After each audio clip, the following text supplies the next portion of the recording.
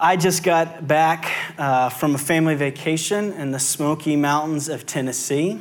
And while we were in the Smoky Mountains, we decided to take a trip to Dollywood. I don't know if you've ever been to Dollywood. I don't know if you even know what Dollywood is. But Dollywood is Dolly Parton's theme park. And it's a real theme park. There's rides, there's shows, there's turkey legs the size of your face. I mean, it is a legitimate theme park. And so we went as a family, and it was an experience. Have anyone been to Dollywood? One person, and then maybe some people watching the video. A couple people. All right, so it's an experience, right? And one of the things that stood out to me that kind of took me by surprise was as we were going on this one roller coaster, and it was probably the best roller coaster there. It's called the Wild Eagle. As we were stepping into the line to go on the Wild Eagle, there's a huge scripture verse on the wall. And it's Isaiah 40:31, which says, "But those who hope in the Lord will renew their strength. They will soar on wings like eagles." Y'all, that roller coaster was based on a scripture verse. I've never seen that in my life. And, it made me think like even theme parks in the South are Christians. And so it was like this crazy experience. And then after we did that, I kept looking around and noticing there were all kinds of like Christianese things in this theme park. There was an old church that you could walk through, and then on Sunday they actually have church service there, so you can go to the theme park. And if you're there on a Sunday, you go to church while you're at the theme park. And so it was like this very kind of it was crazy to me. And as I was walking around and I was noticing all these things, it got me thinking, what does a person who's not a Christian think as they're experiencing Dollywood? And are they even picking up on all the things that I was seeing there? And then I started thinking about us, and I started wondering the same thing. What do people who aren't Christians think when they experience us? And I don't just mean us individually, but I mean us corporately as Summit Church. What do they experience? What do they think? I hope that they see and they hear about and they experience grace, because that's our job. That's what we've been called to. The church is the way God has chosen to show the world grace. In Ephesians 3:10, it says, God's intention was that now through the church, the manifold wisdom of God would be made known.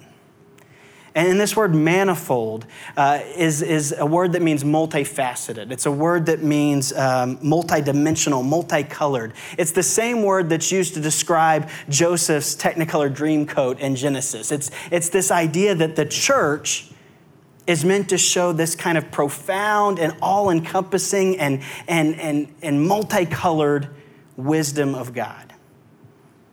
Now this is so important for us to understand, because we live in a time when it's real popular to say, hey, I'm cool with Jesus. Jesus is my homeboy. Like I like Jesus. I like Jesus' teaching, but I really want to have nothing to do with the church. But Paul in Ephesians 3:10 says, no, you're going to miss it if that's how you think, because in fact, it's the church. It's the church that's going to make known to the world the grace of God. Now, in saying that, I want to address the fact that there are people that have been really hurt by the church, that the church can be a hard place for some people. And I know it can be even traumatic sometimes stepping into a church.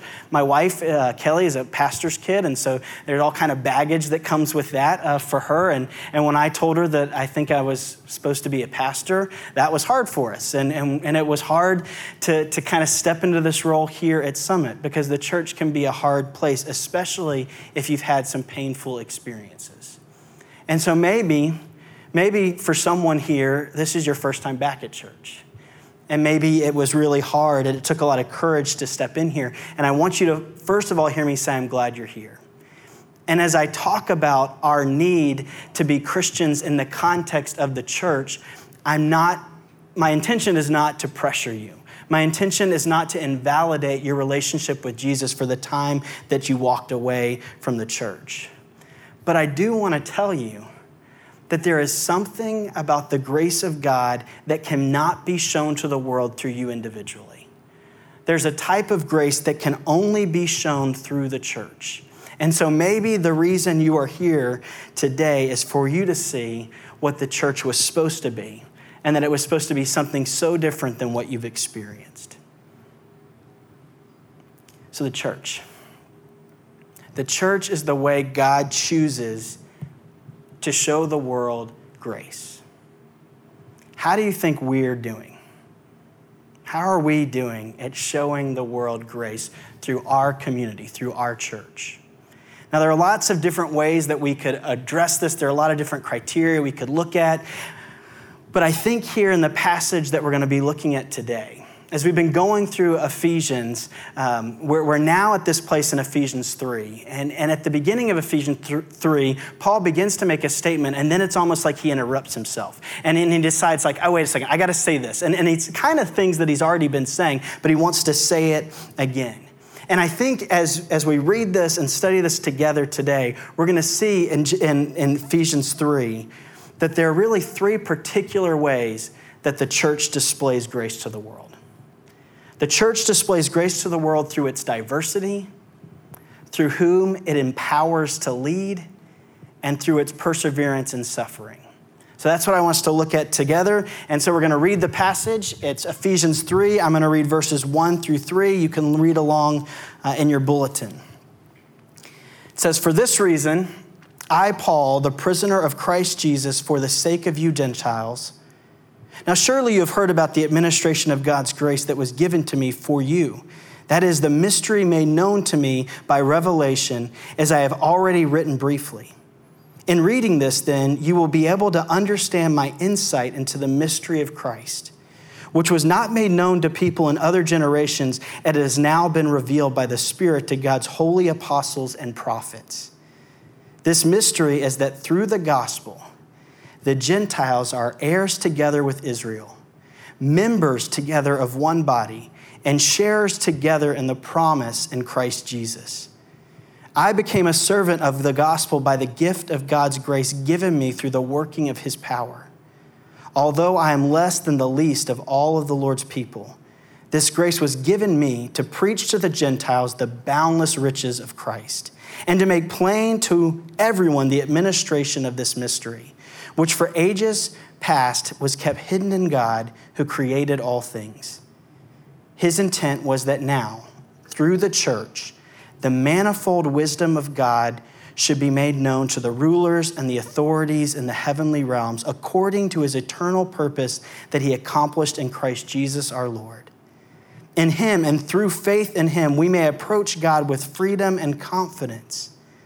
I ask you, therefore, not to be discouraged because of my sufferings for you, which are your glory." This is God's word. I've become a pretty big fan of the musical Hamilton.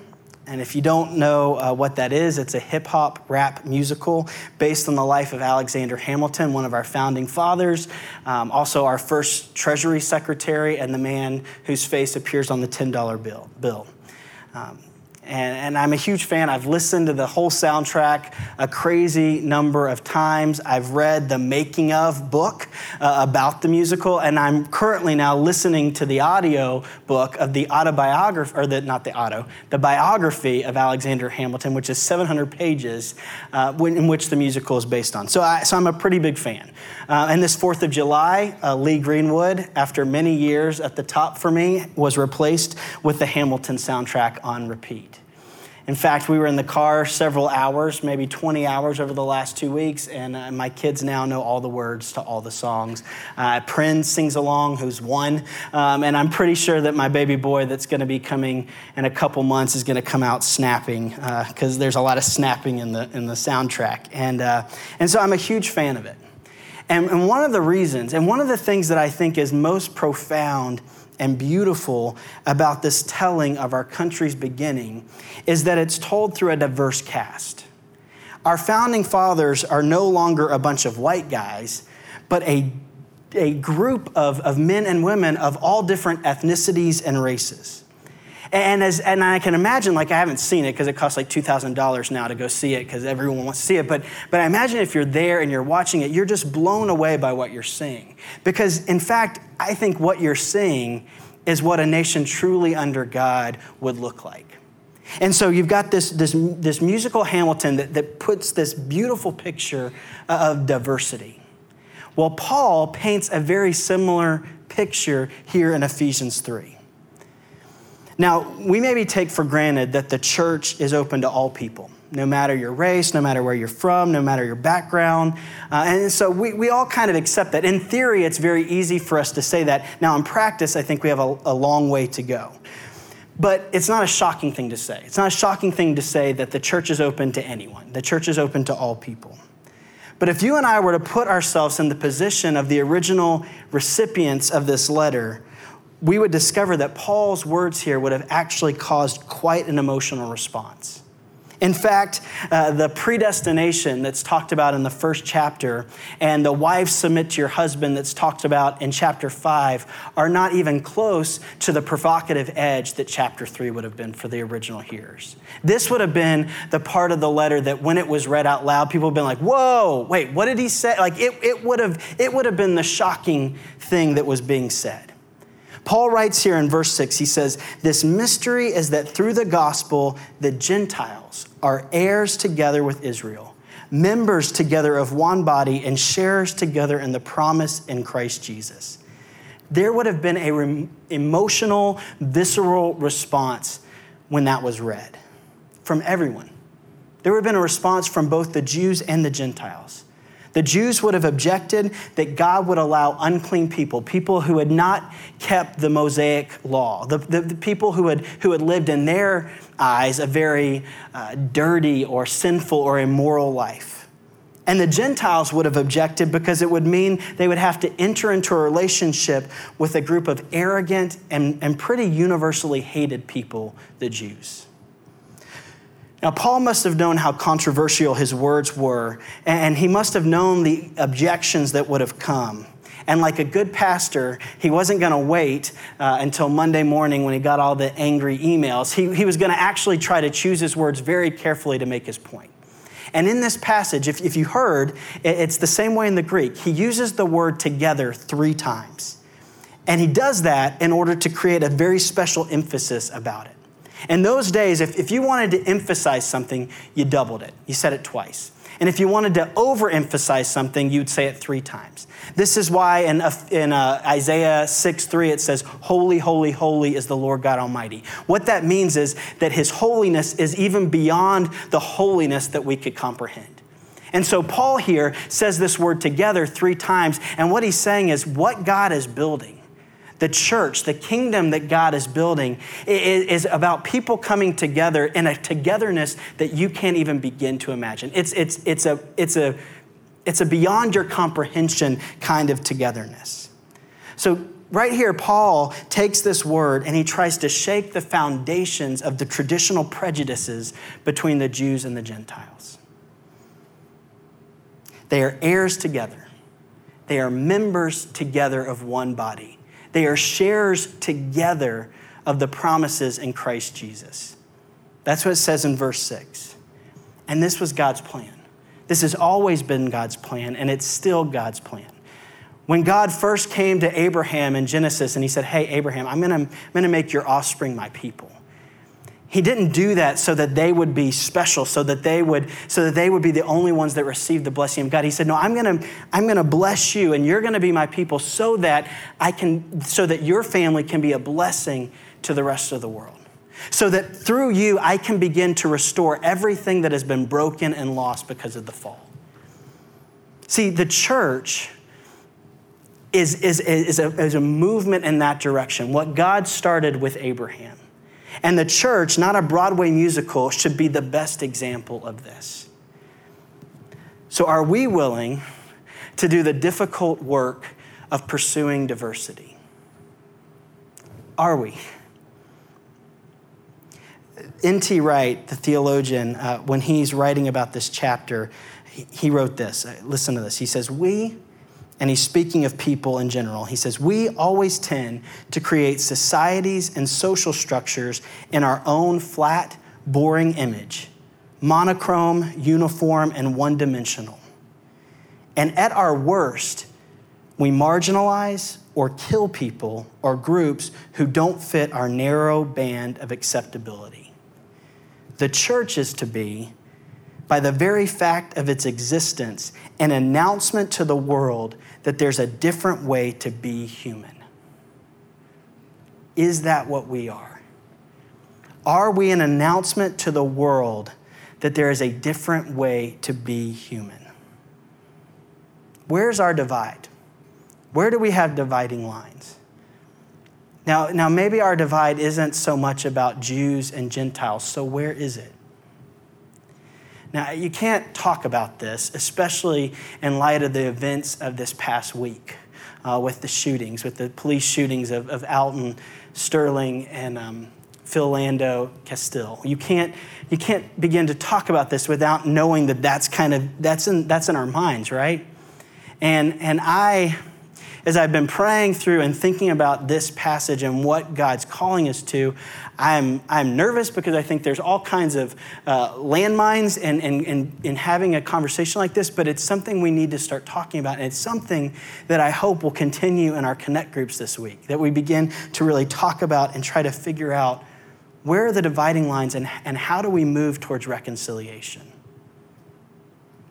We definitely have a racial divide in this country that didn't end with the civil rights movement. There's definitely something very wrong. So how are we moving towards bringing light and hope and health into something that's very broken?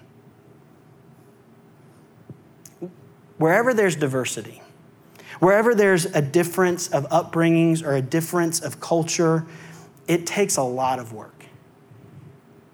There are things that aren't just accepted. There's got to be a lot of patience, and there's got to be a lot of grace, and there's got to be a lot of listening, and there's got to be a lot of yielding the floor, especially from those who have been privileged. I'm a white American male who's married to a beautiful woman. I am the definition of privilege. So how do I begin to engage this? How do I begin to move towards this idea that when God said, I'm going to show the world grace through the church, and part of how I'm going to show the world grace through the church is through its diversity. How in the world do I move towards that? A friend who goes to this church, he's adopted several children from Haiti, and we were at lunch not too long ago, and I was asking him like how it's going, because he went from having 2 kids to 6 kids very quickly, and he said, one of the things that's been weird for him is that when he's out in public, there's so much more pressure for his adopted kids to behave than his biological kids. He says, because I'm so aware that my adopted kids are being watched and scrutinized in a way that my other kids aren't. I don't know what that's like. Parenting is hard, and I can't imagine what it would be like to parent under those kind of conditions. The comedian Wanda Sykes says of her upbringing that dancing was never allowed in her car, that her parents, her mom, would not let them dance in the car no matter how good the beat was, and that the mom was often stopping them saying, "Stop it. White people are looking at you." She says we had to be careful because of what people were thinking and looking at us. I don't know what that's like. A couple weeks ago in the singles Bible study that Kelly and I lead, one of the girls who goes to the Bible study, her name's Ashley, she just began talking a little bit about how she's half black, and growing up, she always tried to minimize her blackness. And then she began to kind of say what that meant. And she said things that I would have never thought about. I would have never even known that would have been going on for anyone. Those type of conversations should be happening in the church all the time. The church should be a place where we are so diverse that we have opportunities to hear from other people what their experience is like. We should be asking those questions and listening in such a way that it affects how we respond. that it affects the way we take in the news, that it affects how we respond when there's something that happens in our city or in our country or in our world. And it should affect the way that we think. It should affect what we say. It should affect what we retweet or what we put on Facebook. It should affect the way we talk to our coworkers. I don't want to have an opinion about Philando or Alton and their death until I've mourned with those who mourn. I mean, the Bible is very clear. In Romans 12, it says we're to mourn with those who mourn. And it doesn't give any kind of qualifications of who the person has to be. You have to know the person. You have to be like the person. They have to be the same race as you. They have to be a Christian. No, it just says our job as Christians is to mourn with those who mourn. So I don't want to have an opinion until I've mourned with those who mourn. And then I also don't want to have an opinion until I've sat down and talked with Ashley or other friends and said, okay, what do these deaths mean to you? Wherever there is diversity, it takes work, it takes a lot of work and a lot of listening and sometimes repenting. That's what we've been called to. That's the way the world sees grace through the church. I often think what people who aren't Christians, what they think when they look at us. Like, what do they see? Do they see that kind of diversity? Do they see a different way to be human? Do they see us working really hard to try to understand the other? Is our church a place where not only is everyone welcomed, but everyone wanted? I've mentioned before my friend who comes to Summit pretty often, who's transgender, and he loves this place. And he didn't grow up in a church, and his family, when he was 18, gave him permission and helped pay for his surgery and his transition. But he found Summit, and he loves to come here. And he doesn't know that he can believe that Jesus is who he says he is, but he likes to come here and he likes to be around God's people, and he likes to wrestle in this place with that question. To wrestle with the question, is Jesus who he says he is? And if he is, what does this mean for my life? Now more than ever in our city, we need to be people that are pursuing people who have often not felt welcome in church. But I don't think our job is just to welcome them. Our job is to want them because God wants them. Because through the gospel, we're told that those who are on the outside become heirs with us together, become members together of one body, become sharers together in the promises that are in Christ Jesus. How are we doing as a church with that? So that's the first question we have to wrestle with and ask ourselves. The next one is, who have we empowered to lead in our church? And how does that show the world grace? When Paul writes the word mystery, he's not meaning a secret that's being withheld. Rather, he's talking about the plan of God that God had to reveal, because you and I would never discover it. We would never come up with it on our own because it's so counterintuitive, it defies our reasoning. And when Paul talks about mystery, he links it with the word grace. He uses the word grace 3 times in the passage in the Greek, and then he also links it with the word gospel. Because you see, the gospel of grace, our salvation by grace, is the great mystery. It's the counterintuitive plan of God that we would never have thought up, we would never have reasoned our way to. The 10 Commandments are never called a mystery in the Bible. Why? Because we could have come up with them. Right? If you think about it, like, everyone could come up with the fact that it is better if I don't kill someone. It is better if I don't commit adultery. It's better if I don't steal. Like, we know that's a better way to live. The golden rule is never called a great mystery. Do unto others as you shall have them do unto you. And the reason is, even though Jesus did say it, he said it in the Sermon on the Mount, every single religion in the world has some form of the golden rule. It is not exclusively a Christian thought. But the gospel of grace is. See, the gospel is not that you live a good life, you obey the 10 Commandments, you live by the golden rule, and then God will bless you and he'll hear your prayers, and one day he'll take you to heaven. That's not the gospel. The gospel is that the Son of God came to earth and lived the life that you and I were designed to live, that we were created to live, that we haven't lived, and that he died the death that we deserve for our disobedience in our place. The gospel says that we can be justified before a holy God, a holy, holy, holy God, a holiness beyond our comprehension, so that we can be seen as righteous in his eyes. 2 Corinthians 5:21, God made him, Jesus, who knew no sin, to be sin, so that through Jesus, through believing in him, you and I might become the righteousness of God. And although as followers of Christ, you and I are being transformed more into what God had in mind when he thought us up, we still got a long way to go. I was having coffee with a guy this week who told me, he said, hey, you know what? I think you're a lot less arrogant than you were 3 years ago when you started here. And that was the best thing I heard all week. I was so excited. I was like, that's great. I hope that's the case. I want to be getting better. But let's be honest, I'm kind of proud of that compliment, right? Like, I feel really good about it. I wanted to share it with y'all. So we're still sinful and we're not perfect, but what the gospel of grace tells us is that we can be both a sinner and loved by a holy God, and that can happen at the same time. That's crazy. That's counterintuitive, and it's a mystery. That while we were still sinners, Christ died for us. And that while we keep sinning, we are still loved because Christ died for us. 1 John 2, verses 1 and 2 says, don't sin. But if you do sin, know that you have an advocate with the Father, Jesus Christ, the righteous one. He is the atoning sacrifice for our sins, and not only for our sins, but the sins of the whole world. So what does that have to do with who's empowered to lead? Well, Paul says in verse 8, although I am less than the least of all the Lord's people, this grace was given to me to preach to the Gentiles the boundless riches of Christ.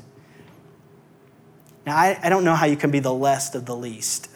Paul is being hyperbolic there, but he's not just being that. And we know that in a letter written probably much later than this one, in a letter that Paul wrote to a young pastor, Timothy, as Paul knows that his time on earth is coming to an end, he says in 1 Timothy 1:15, he says, I'm the chief of sinners. See, Paul does not leave the work of God's grace in the past, but he brings it right into his present. Even on his deathbed, he is proclaiming his need for grace, and that's it. That's why he can lead. The church is the way God has chosen the world to show the world grace, and one of the ways that happens is through the people who lead, who are humble and repentant. You don't have to be a scholar. You don't have to have read through the Bible in a year. You don't have to know everything the Bible says. You can be the chief of sinners and be empowered to lead in the church.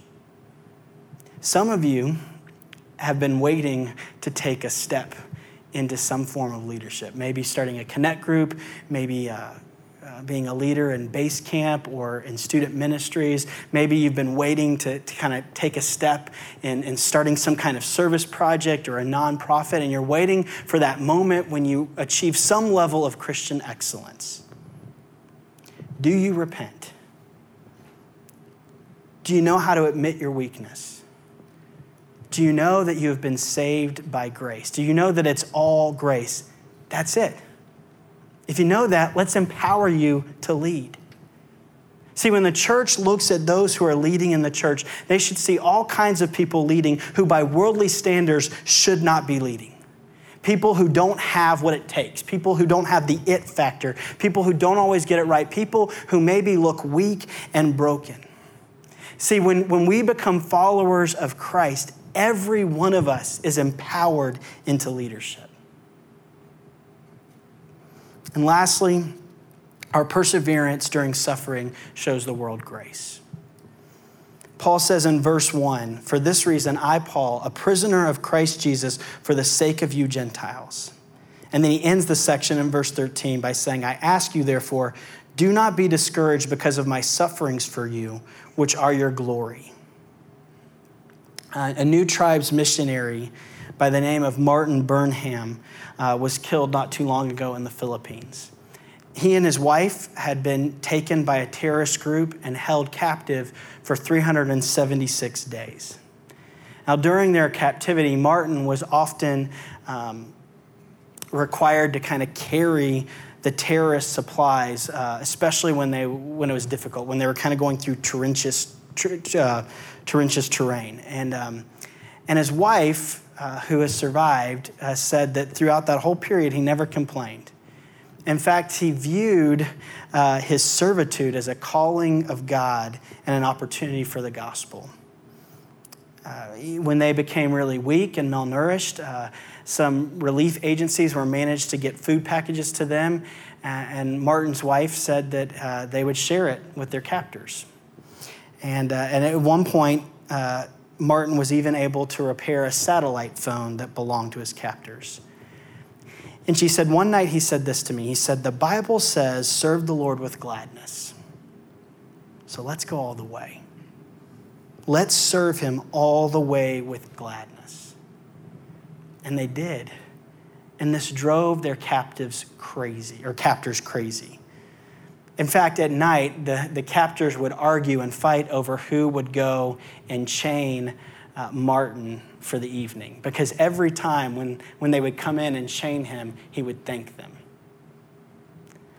What in the world? Why would he do that? Why would he submit to being a prisoner and a servant, especially to those who want to harm him? Well, Martin's wife said it was because every night Martin would get the opportunity to patiently explain the gospel to his Muslim captors. She said he was living for them, and he viewed his situation and his suffering as a calling of God to proclaim the mystery of the gospel of grace. The church is the way God has chosen to show grace to the world, and all of us can find ourselves in situations where it might be difficult to share. I've been thinking a lot today about those of us who are in 33rd, and I know you're in a situation where maybe you made choices that landed you there. Maybe it's not your fault that you're there. I don't know why you're there, but I do know that you are in a situation now where God can use you. This can be a way in which you can serve God and proclaim the gospel of grace to those who are with you. I don't know where you are. I don't know if you're in a situation at work. Maybe you have a boss that's not fair, that's overbearing. Maybe you find yourself in a situation, and I'm not saying if you're in a bad situation that God isn't telling you to get out, because I'm sure the Burnhams, had they had the opportunity, they would have gotten out. But wherever you are right now, what would it look like for you to go all the way? One more thing, and this is maybe a little bit more of a personal rabbit trail, but this is what I'll end with. When the Pulse shooting happened a couple weeks ago, I was in Atlanta. And in fact, I was with my family at the Georgia Aquarium when I started getting the news. And I had been looking forward to going to the Georgia Aquarium for years because I wanted to see the whale sharks. If you don't, whale sharks are huge and magnificent. And then the Georgia Aquarium, they're there and you can get right up to them. And I mean, it was just a magnificent sight. And it was such a weird juxtaposition to be hearing of such awful, horrendous evil and terror in our city, while at the same time I'm taking in kind of the beauty and majesty of God's creation. And so it was a weird moment. And it was a moment in which I just kept thinking, I just want to get back. I just want to get back to my city. I just want to be back with my people in my city. And so the next day when we were driving back, I drove as fast as I could. I just wanted to get here. And I had found an app on my phone that I could get radio stations from here to listen to the whole way. Because I had watched the news stations that evening, and I was sick of hearing other people talk about our city. Like, I just wanted to hear us talk about our city. And so the whole drive home from Atlanta, I was listening to our local radio stations. And so it was the day after the shooting, and a man who was part of the LGBTQ community was on the radio, and he was talking. And he was actually a man that I've met a couple times, and is really the funniest man probably I've ever met. And he was talking, and I was listening to what he was saying. And then he said he blamed the shooting on Christians. And when he said that, it devastated me. And then it infuriated me.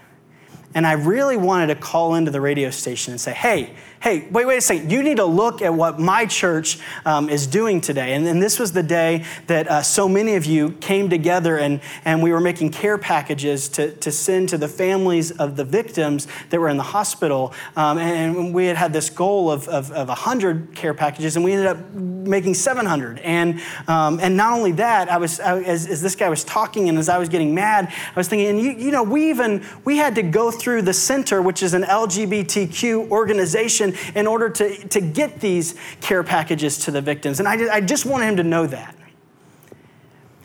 And then I started thinking about all the ways the church has hurt that community. And then I started thinking about all the ways in which we have not shown up when that community needed to experience grace. And I thought we should be thanked for making a few care packages.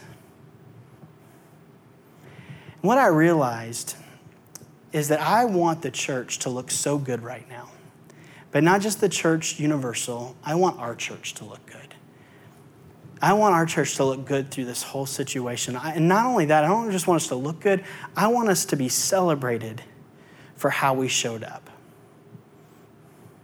But what if we're not? What if we're not celebrated? What if the ways in which we've tried to help, what if the ways in which we've tried to love is met with rejection? What if sins of other churches or the past or things that even we've done, what if that keeps us at arm's length from really being helpful to those who are really hurting? Or what if our service is accepted, but it's accepted with suspicion, where our motives are questioned? What if we're blamed for the hateful and evil thoughts that drove a man to kill 49 people and injure 53 others? What do we do? Well, we keep serving, and we keep loving, and we keep praying, and we keep pursuing. And we don't worry about the rejection, and we don't worry about the acceptance, and we don't worry about the recognition, because we know the plan. We know that the plan has always been, from the very beginning, we know that God wants people from every tribe, tongue, nation, and orientation. We know that you and we know that we have never locked eyes with someone who doesn't matter to God. And nowhere is that more clear than at the communion table. When we come to the communion table, we see a God who wants us. We see a God who, even though we are so different from him, even though we constantly choose differently than what he wants for us, even though we want independence from him, even though we want nothing to do with him, even though, in fact, we want him dead, he still wants us. At the communion table, we see and we remember that he gave his life to get us. And that there are so many people in our city right now who don't know that. And the way in which God wants to make that known is through the church. So what can we do? I hope, as I've kind of brought up these three things, that this is something we continue to dialogue and wrestle with. And like I said, in your Connect group this week, begin to talk about it. Because the way our community experiences through the church is through us individually, through the relationships that we have outside these walls. And I'm really hopeful about what God can do through us. Let's pray. Father God, I thank you that you have called us together to be a display of your grace. And Father, there's so many places where we've fallen short. There's so many places where we haven't done the hard work of pursuing diversity. have been so many places where we've stepped away from taking a bold step into leadership, or we've kept others from stepping into leadership because we're worried we haven't got it all right, when in fact we just have to admit our sin, and we just have to see ourselves as being sinners saved by grace, and that is where the power lies. And Father, there are times in which we haven't persevered, where we've only done things for the sake of recognition. We haven't persevered knowing that ultimately your glory will be revealed. So Father, convict us where we need to be convicted, and encourage us where we need to be encouraged. But Father, thank you that through all of this, we can rest in the truth of what Jesus has done for us. We can breathe in Jesus' grace so that we can share it with others. And it's in Jesus' name that we pray all these things. Amen.